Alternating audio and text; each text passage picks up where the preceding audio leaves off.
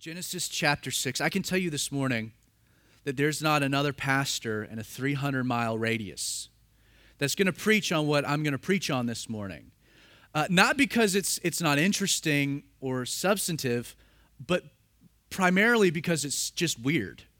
It's strange. The section of Scripture that we're going to get into this morning is so bizarre that no one in their right mind would willingly just pick this passage for a Sunday morning service unless you happen to be going verse by verse, chapter by chapter, through books of the Bible, which we do here at Calvary 316, and thus we don't avoid anything, and we're going to look at some bizarre stuff. Now, as we get to Genesis 6, it's going to be helpful just to take a minute, it's been a few weeks, to kind of recap a few things that have unfolded that bring us to this particular chapter in human history. The first two chapters of Genesis, they're glorious, right? God created. He created all things. The stars, the sun, the moon, the plants, the sunrise, the sunset, a beautiful ocean, a blue sky, birds. God created everything. And as God was creating, He evaluated every day with the same line. It was good. Not that He was like, I did a good job today, because He's God. He does a good job every day.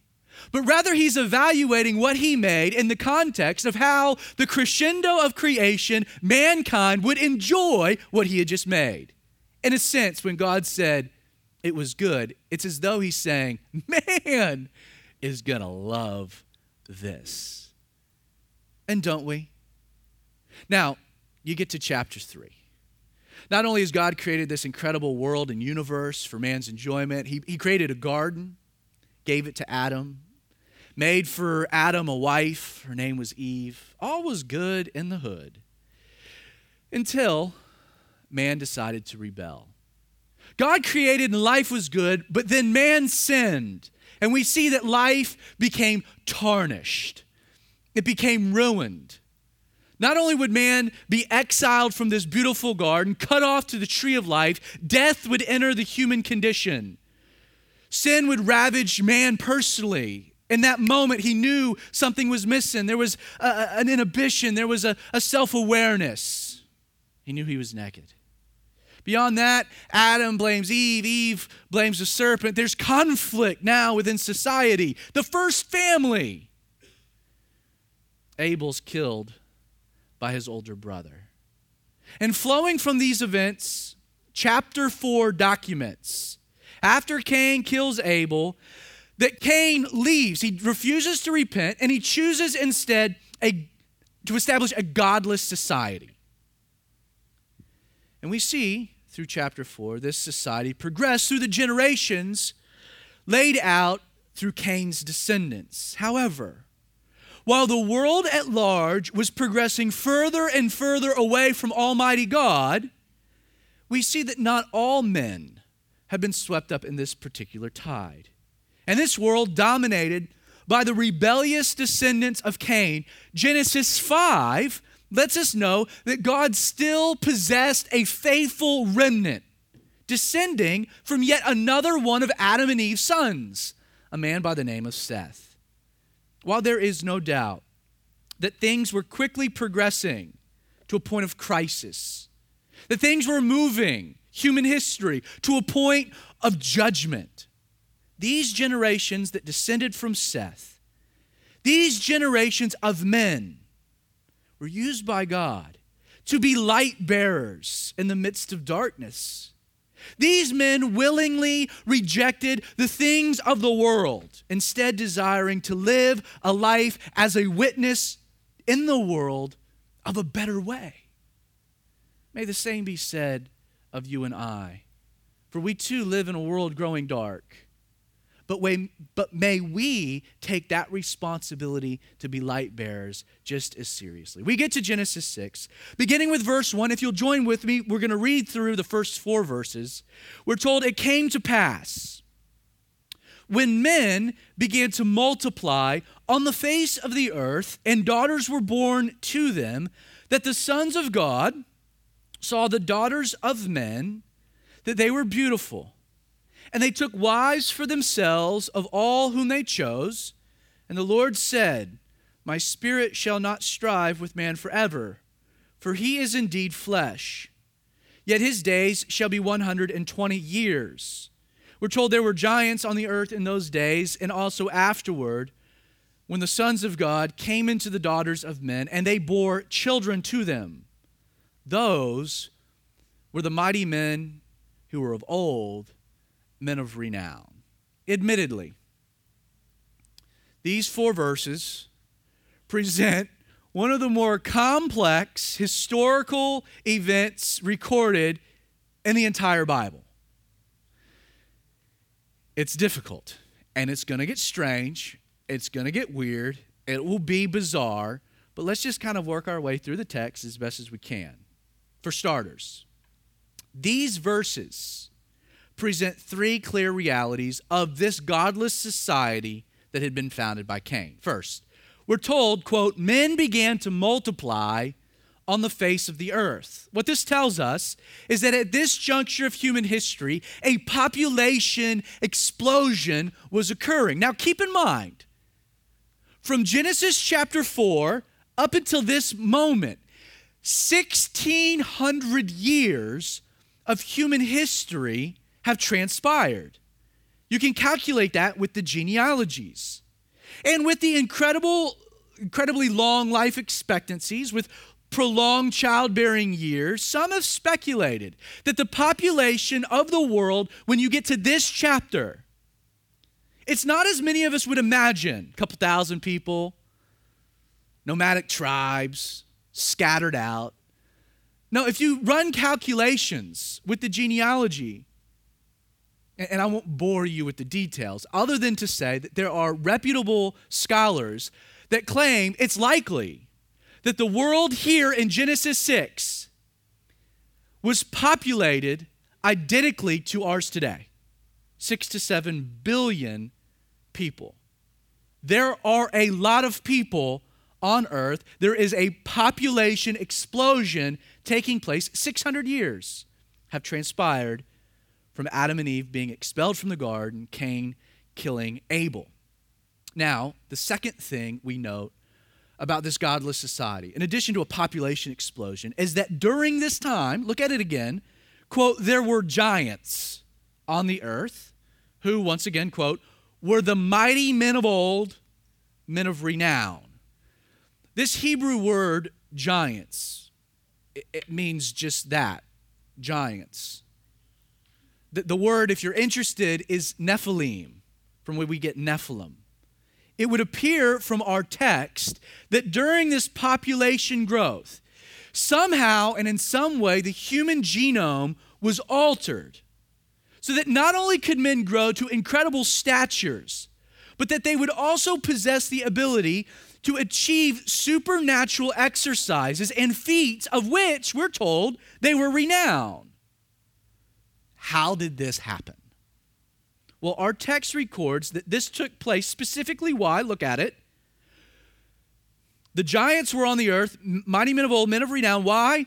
When the sons of God came into the daughters of men and bore children to them. This is why we're given this particular set of circumstances. Now, there seems to be very little confusion as to the plain reading of this phrase, the daughters of men. You're not going to find too many people debating that point. Everyone would agree that that's human women, the daughters of men. However, the controversy of our text undoubtedly centers upon the identity of these men were just called the sons of God. Now, one view claims that the sons of God were actually the descendants of this righteous line of Seth.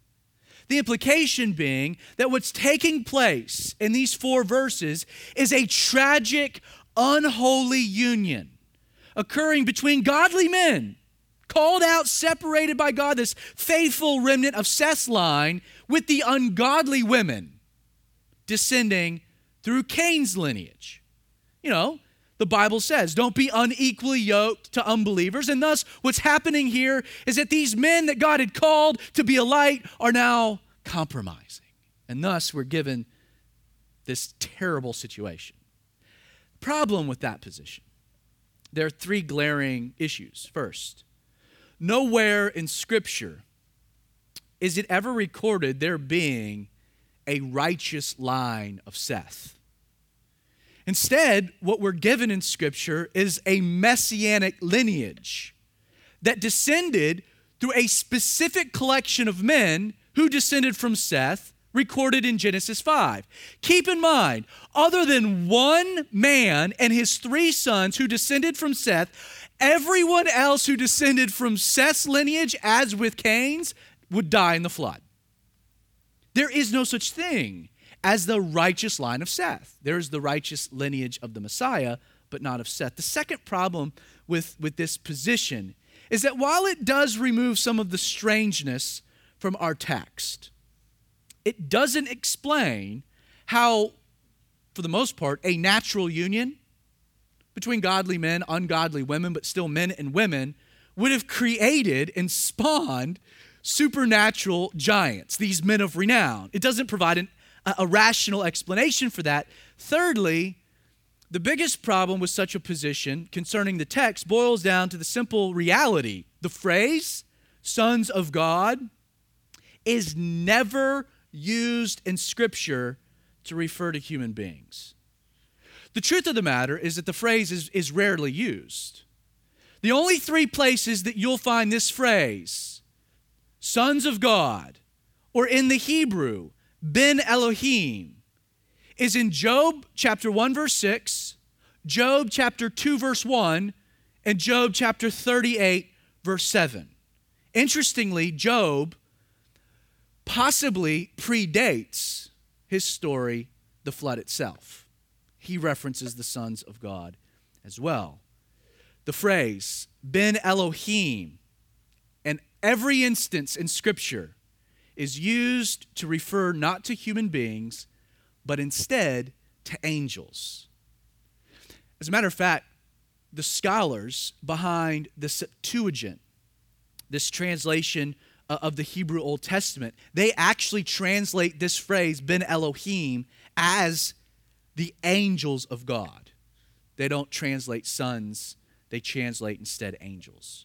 Now, as weird as it initially seems, what Genesis 6 seems to imply is that during this incredible population explosion before Noah's flood, there was some type of very strange, perverted sexual interaction occurring between fallen angels or demons and human women that then produced a whole new genetic code within mankind that fostered these giants and men of renown. Now, before you write me off and turn me off as this being lunacy, because once again, yes, I just said that demons were having sex with women. That's bizarre. That's strange. And before you think that I'm out of my mind or that the Bible seems just stupid here, consider this from another angle. Maybe the logic of Satan. In Genesis 3, verse 15, if you'll recall, God had declared to Satan himself that it would be what?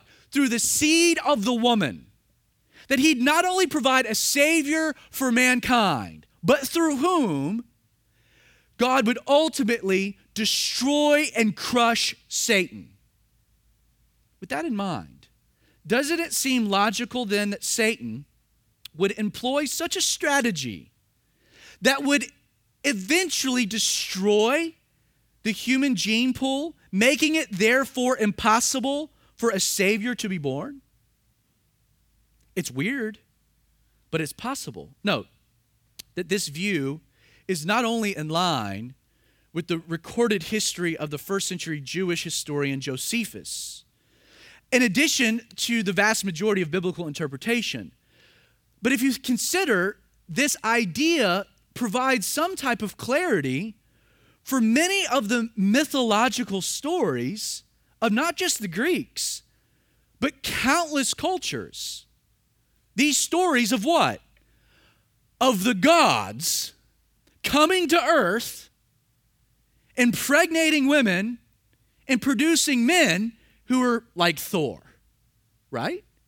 It could provide an explanation that maybe Greek mythology isn't as mythological as we consider, but might have some validation that these mythological stories could have an origin in something that actually happened in this pre-flood world. Beyond that, while the angelic host we know is asexual, not given in marriage, we do know, according to the author of the book of Hebrews, that angels have the ability to take on a human form, most notably, in every instance in Scripture, a masculine form. Interesting, the sons of God came into the daughters of men.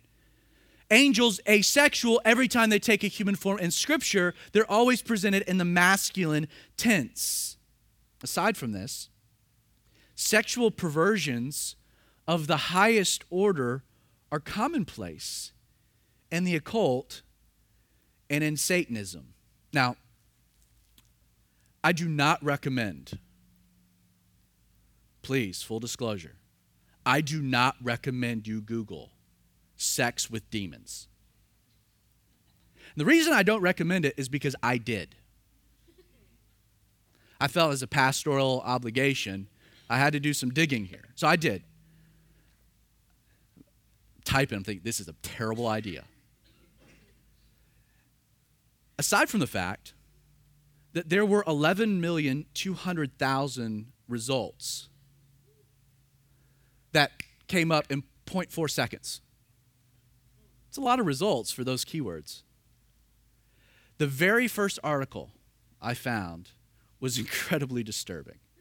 I got like 2 paragraphs in and thought, I cannot read any more of this. Let me just give you the opening. The title of the article is this: Incubi and Succubi, Sexual Relations with Demons. This is how the author begins it. Spiritual sex is real. It requires some psychic work in order to open your mind to senses not normally accessible to the average person, but the way to do this is much easier than with other methods and a lot more pleasurable. And then they go on to describe how this takes place, how you should engage in it. Within the occult, this is not a strange concept. Like, this is almost like a foundational bedrock idea of human beings having these type of perverted interactions with the spiritual realm. So while the Bible presents it, even today, there's evidence of things like this taking place. Now, the idea of demons committing this gross act, impregnating human women in order to spawn a superhuman race, that idea actually does provide insight into 2 additional New Testament passages. Jude chapter 1, verses 6 and 7. Let me read it for you. Jude writes, "And the angels who did not keep their proper domain, but left their own abode, God has reserved in everlasting chains under darkness for the judgment of the great day, as Sodom and Gomorrah and the cities around them in a similar manner to these," speaking of these angels, "having," quote, "given themselves over to sexual immorality and gone after strange flesh, are set forth as an example, suffering the vengeance of eternal fire." Jude talks about angels who had left their domain, committing sexual perverted relations, being reserved in chains, more than likely potentially a reference here to what we find in Genesis 6. 1 Peter chapter 3, verses 18 and 20. We read, "For Christ also suffered once for sins, the just for the unjust, that he might bring us to God, having put to death in the flesh, but made alive by the Spirit, by whom he went and preached to the spirits in prison, who formerly were disobedient, when once the divine long-suffering waited in the days of Noah, while the ark was being prepared, in which a few, that is 8 souls, were saved through water." So Peter refers to something happening with spirits before the flood, being placed in chains, in which Jesus, not going to preach after he died, but making it clear that their fate had been sealed because he gained the victory. Now, one more observation that is important concerning this topic. And this heads off some questions that might arise as you progress in your own study of the Bible. But our text is clear. Look at it again, that this demonic act that created giants took place, what does Moses tell us? In those days and also afterward. After what? After the flood. Well, it seems this trend was emblematic of a pre-Diluvian world. Moses insinuates that this terrible practice still occurred in isolated communities even after the flood. Consider that while Abraham's descendants were growing into a nation, while they were held in captivity in Egypt, the land of Canaan, the land that God had promised to Abraham's descendants, while they were gone in Egypt, it became populated with a collection of people groups spawned from what it appears to be the exact same practice, this unholy union we originally find in Genesis 6. Numbers chapter 13, verses 32 and 33. We read, "And they gave the children of Israel a bad report of the land." This is when Moses sends in the 12 spies. They're reporting, saying, "The land through which we have gone as spies is a land that devours its inhabitants. And all the people whom we saw in it are men of great stature." There we saw the giants. This is the other place we find Nephilim in the Hebrew. The descendants of Anak who came from the giants, Nephilim.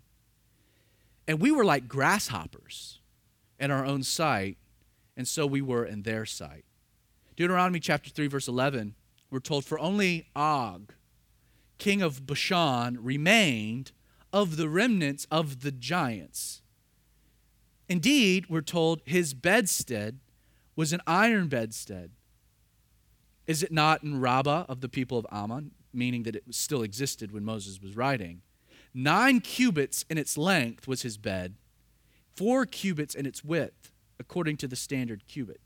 At a minimum, this places his bed at 13 feet long. Huge bed. 1 Samuel chapter 17, verse 4.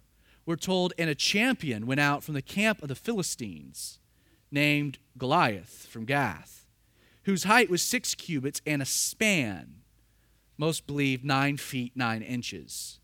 2 Samuel chapter 21, verse 19. Again, there was war at Gob with the Philistines, and David's cousin, a Bethlehemite, killed the brother of Goliath. And then we're told, "Whose shaft of his spear was like a weaver's beam." Understand, within Canaan, there seems to be an indication that after the flood, this demonic practice occurred in a very concentrated area. That the people groups that inhabited the land God had given to God's people, that they were perverted. You study these people groups on your own, you'll find all types of occultism, Satanism, witchcraft. It provides an explanation why God said to the children of Israel that go in and kill everyone. Like that this wasn't an act of genocide, but rather it was a war between good and evil, between demons and the righteous. Now, with all this in mind, it should come as no surprise, right, that the final reality concerning this godless and perverse world, summarized in these first 4 verses, that God, right, 3 things about this godless society: population explosion, something weird happening, God now, he can no longer sit on the sidelines and allow things to continue unabated. Now we're going to dive to verse 5.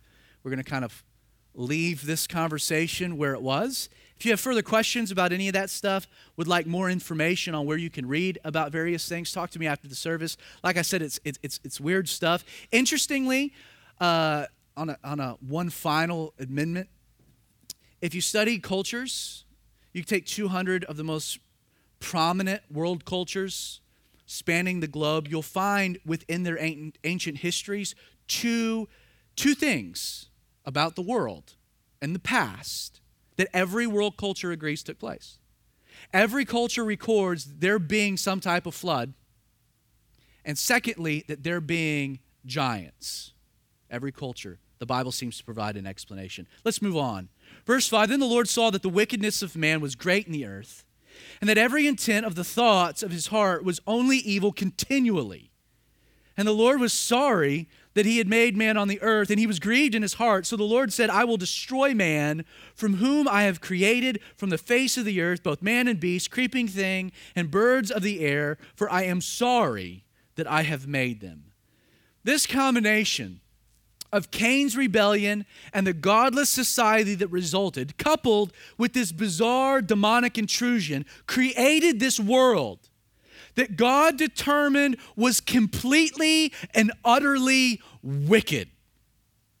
As we have seen with the rise of atheism in our own time, when a society progresses further and further from God, human depravity and degradation grows all the more perverse.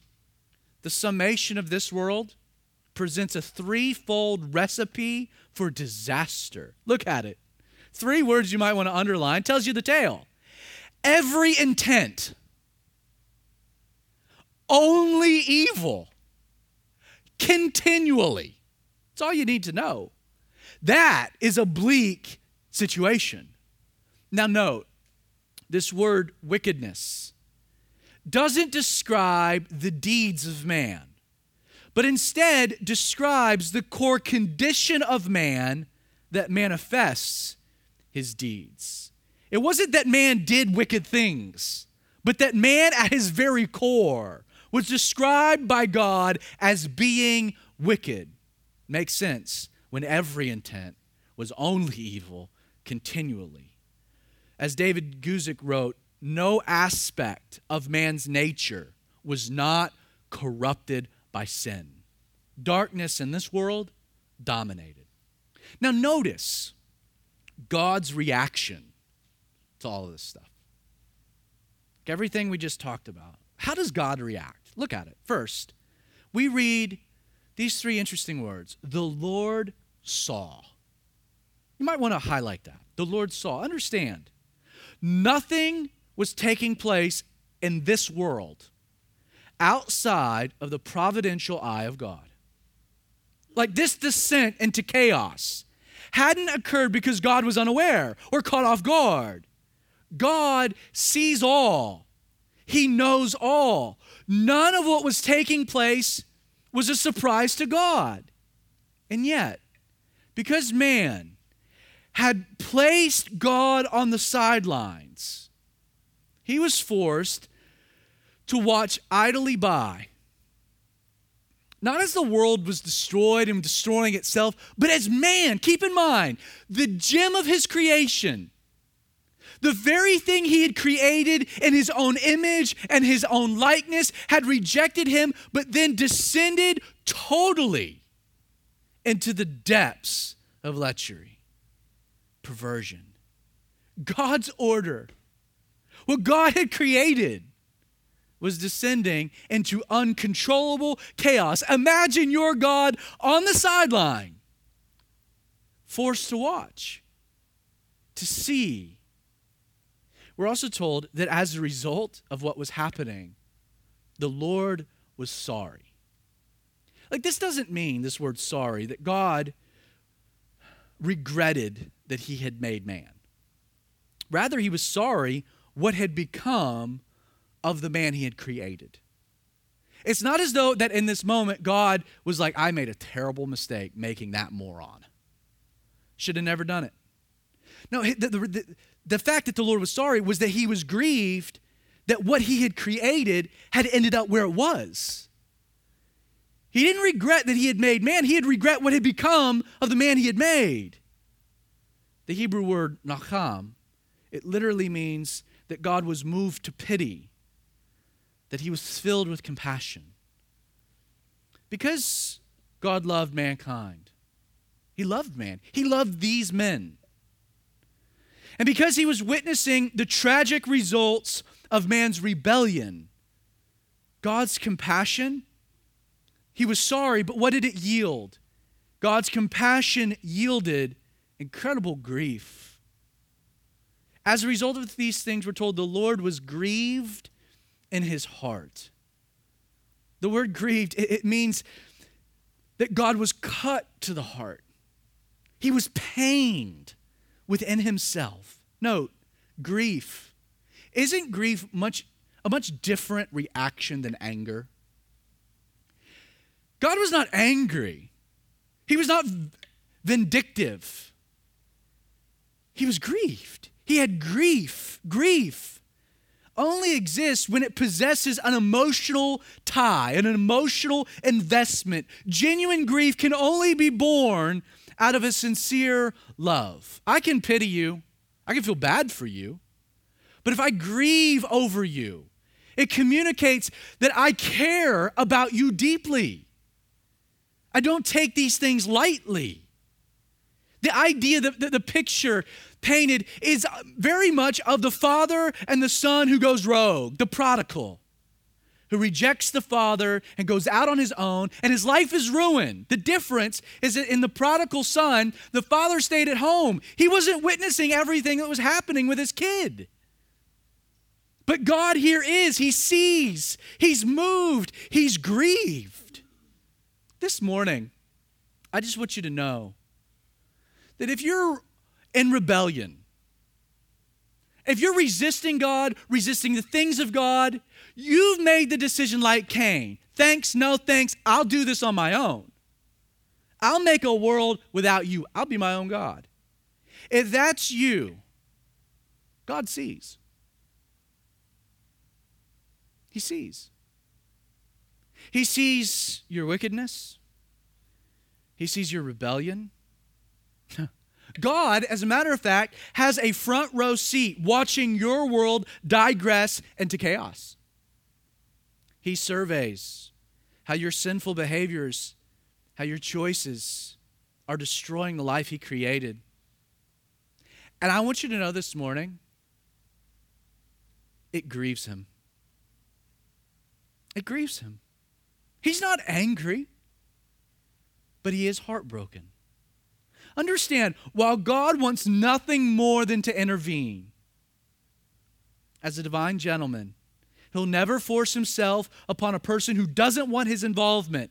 I want you to know this morning that you are forcing God to watch sin destroy your life from a distance.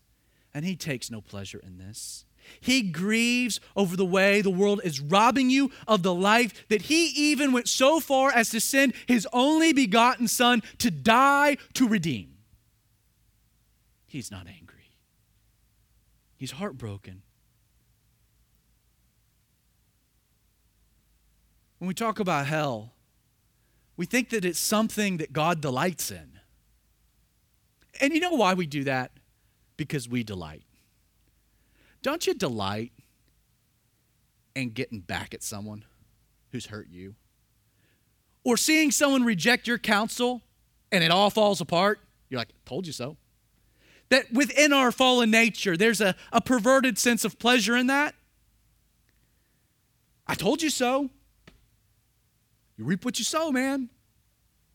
And yet, with God, to have someone reject Him, He takes no pleasure at all. He saw every intent, only evil continually. If it were you and I, it'd be like, man, I'm sitting in a flood and I'm going to get some popcorn. I'm going to watch this movie because you're getting what you deserve. But no, this is the last thing God wanted to do. And yet, with all of this in mind, we're told that the Lord said, "My spirit shall not strive with man forever. For he is indeed flesh, yet his days shall be 120 years. And then it's added a few verses later that God would destroy man from the face of the earth. When the movie Noah recently hit theaters, comedian, and I say comedian loosely, he's kind of a terrible comedian, but Bill Maher, he's not funny. He made this observation about Genesis 6. He kind of weighed in. You know, being the biblical scholar Bill Maher is. He weighed in on Genesis 6 on his HBO show. This is what he said, quote, "The thing that really is disturbing about Noah isn't the silly. It's that it's immoral.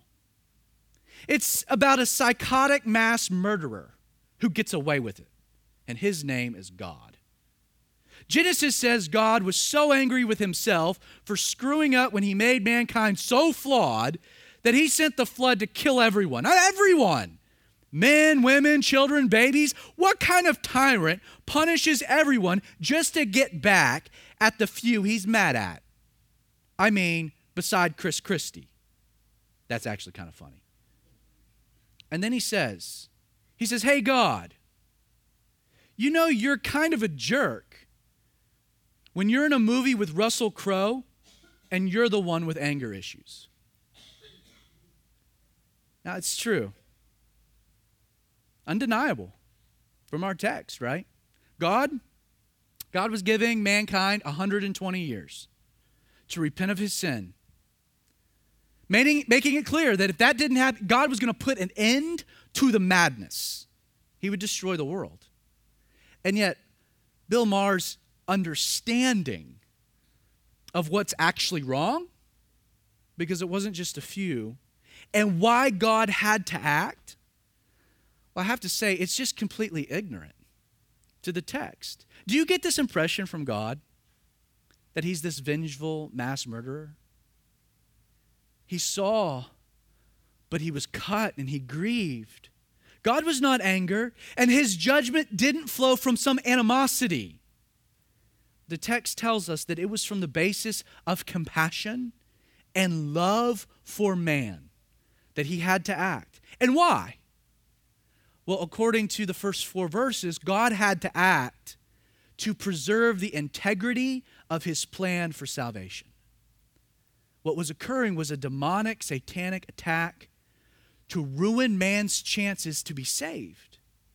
So I would ask, would a God be moral if he sat back and allowed humanity to ruin the only chance of salvation he had? Concerning this phrase, my spirit will not strive, David Guzik makes another important observation that carries with it a very stark warning, I think, that should be shared. He writes, God did not allow the human race to stay in this rebellious place forever. This means there is a point of no return in all our rejection of God. God will not woo us forever. There is a point where he will say no more. All the more reason for us to say today is the day we will respond to Jesus instead of waiting for another day. You have no promise that God will draw you some other day. This is why Paul wrote in 2 Corinthians 6, verse 2, behold, now is the acceptable time. Behold, now is the day of salvation. I hope you know this morning that Jesus loves you and he sees the world ripping you off. That's why he sent his son Jesus to die, so that you could have another way, so that you could have life, and that more abundantly. But please understand, you are not guaranteed tomorrow to make that decision. Truth be told, you're not guaranteed the rest of the day. So don't wait. Now, while this statement does present an incredible warning to those who are rebelling against God, there's another aspect of this text that should be pointed out. Think about it. Yes, the fact that there was 120 years that remained before God would destroy, communicating the reality that there's a limitation. To me, I look at the other side of it and I see something awesome. Like, in light of everything that we were just told was going on in this wicked world, the very fact that God was striving, like he says, God will not strive forever, indicating God was presently striving to the point that he was willing to prolong his judgment another 120 years. The fact that God would do that in light of the things we saw is nothing shy of an incredible demonstration of God's love, but mainly his grace. Every day you're given more time is grace. 2 Peter chapter 3, verse 9, we're told the Lord is long-suffering towards us, not willing that any should perish, but that all should come to repentance. Let's continue on. But Noah, we're told, found grace in the eyes of the Lord. We're told this is the genealogy of Noah. Noah was a just man, perfect in his generations. Noah walked with God. Noah begot 3 sons, Shem, Ham, and Japheth. The earth also was corrupt before God. The earth was filled with violence, so God looked upon the earth. And indeed it was corrupt, for all flesh had corrupted their way on the earth. And God said to Noah, the end of all flesh has come before me, for the earth is filled with violence through them. And behold, I will destroy them with the earth. Make yourself an ark of gopher wood. Make rooms in the ark and cover it inside and outside with pitch. And this is how you should make it. The length of the ark shall be 300 cubits, its width 50 cubits, its height 30 cubits. You shall make a window for the ark, and you shall finish it to a cubit from above, so the window would be above, and set the door of the ark in its side, and you shall make it with lower, second, and third decks. And behold, I myself am bringing floodwaters on the earth to destroy from under heaven all flesh, in which is the breath of life. Everything that is on earth shall die. But I will establish my covenant with you, and you shall go into the ark, you, your sons, your wife, and your sons' wives with you, and of every living thing of all flesh you shall bring 2 of every sort into the ark to keep them alive with you. They shall be male and female, of the birds of their kind, of animals of their kind, of every creeping thing of the earth after its kind. 2 of every kind will come to you to keep them alive. And you shall take for yourself of all food that is eaten, and you shall gather it to yourself, and it shall be food for you and for them. Thus Noah did according to all that God commanded him, so he did. Now there is a ton that we just read through, especially about the ark and this coming flood, that we could look at. We're going to push that to next week because we're limited in time, because I want to take the time we have left to focus instead on one bigger, more pressing issue. Look back at verse 8. Well, we've seen God's grace weaved through the first 5 chapters of Genesis. It is here, as it pertains to Noah, that we have the very first mention of this central, revolutionary biblical concept. Noah found grace. It's the first mention of this word, grace. This word found also presents a very fascinating reality. The idea behind the word isn't that Noah somehow stumbled upon God's grace. I'm playing Pokemon Go and I stumbled upon something. No. It wasn't an accident. Nor does it communicate an action of Noah. The idea is not that Noah somehow stumbled upon God's grace, but rather that God's grace found Noah. Think about the implications of that. This means that Noah didn't earn grace, nor does the text imply he deserved grace. The word found implies God's unmerited favor simply came upon Noah, independent of Noah. Additionally, the order of our text presents another incredible reality. Look at it. The presentation in verse 9 of Noah as a just man, perfect, a man who walked with God, and ultimately, at the end of the chapter, did according to all God had commanded him. This description of Noah, look at it, it comes after verse 8. It comes after Noah had been given the grace of God. Amazingly, God's grace being extended to Noah precedes all the other details we have about Noah. This means God's grace, that God didn't show Noah grace because of these things. That God, he's a just man, he's perfect, this, that, I'll show him grace. No. Instead, what the text tells us, the order, is that Noah found grace first. And then it was God's grace that manifested these results in and through his life. Think about it. Because of God's grace, Noah, we're told, was a just man. He wasn't a just man, thus he found God's grace. He was given God's grace, which made him a just man. Now pause for a minute, because this word just, it's a terrible translation from English into Hebrew.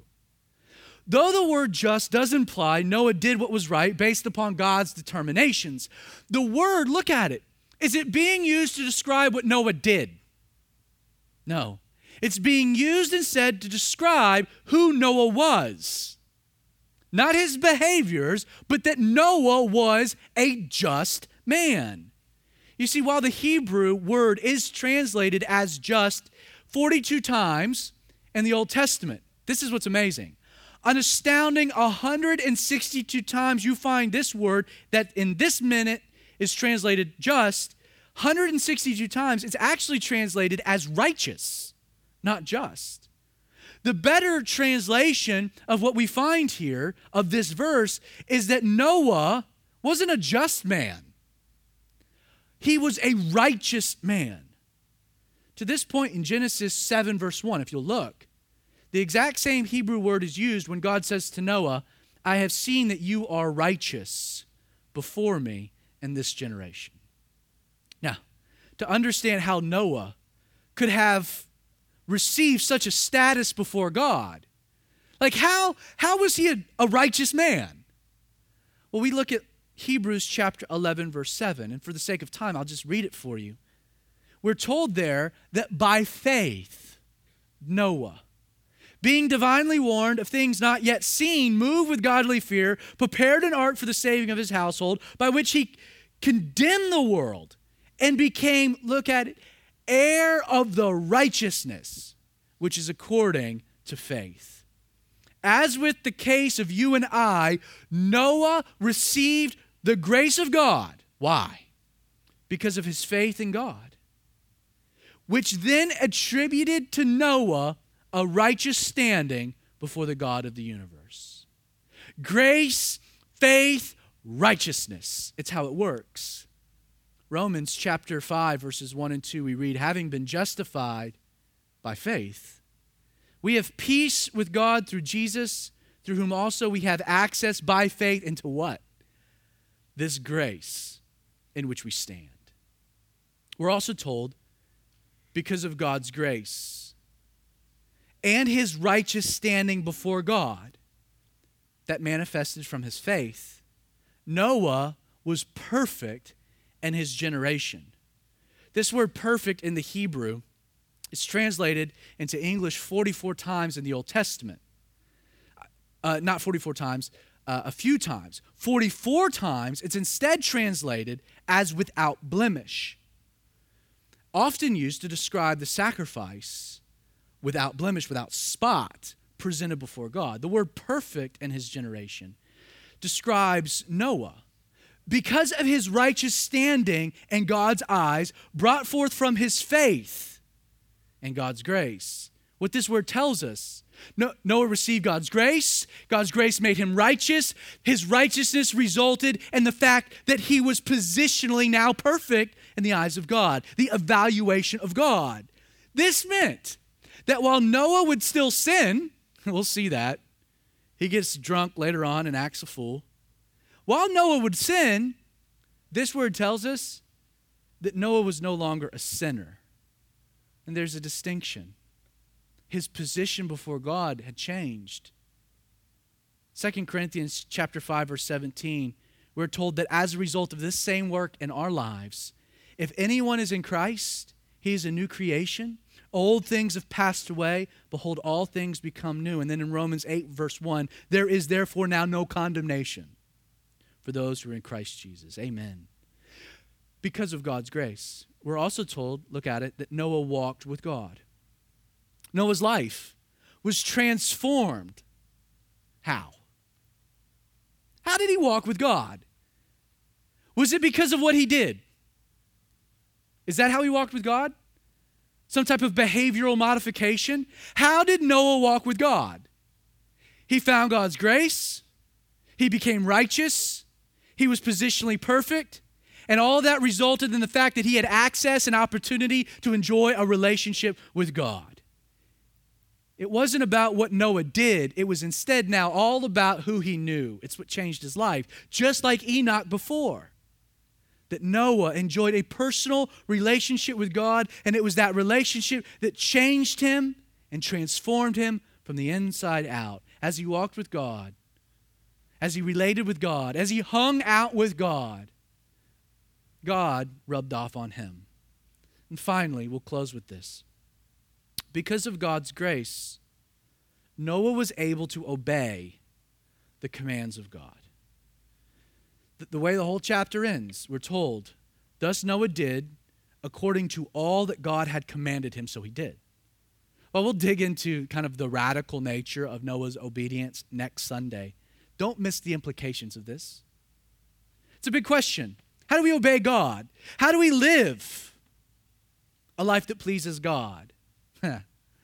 God's grace, coupled with Noah's faith, deepened in the fact that he possessed now a relationship with God.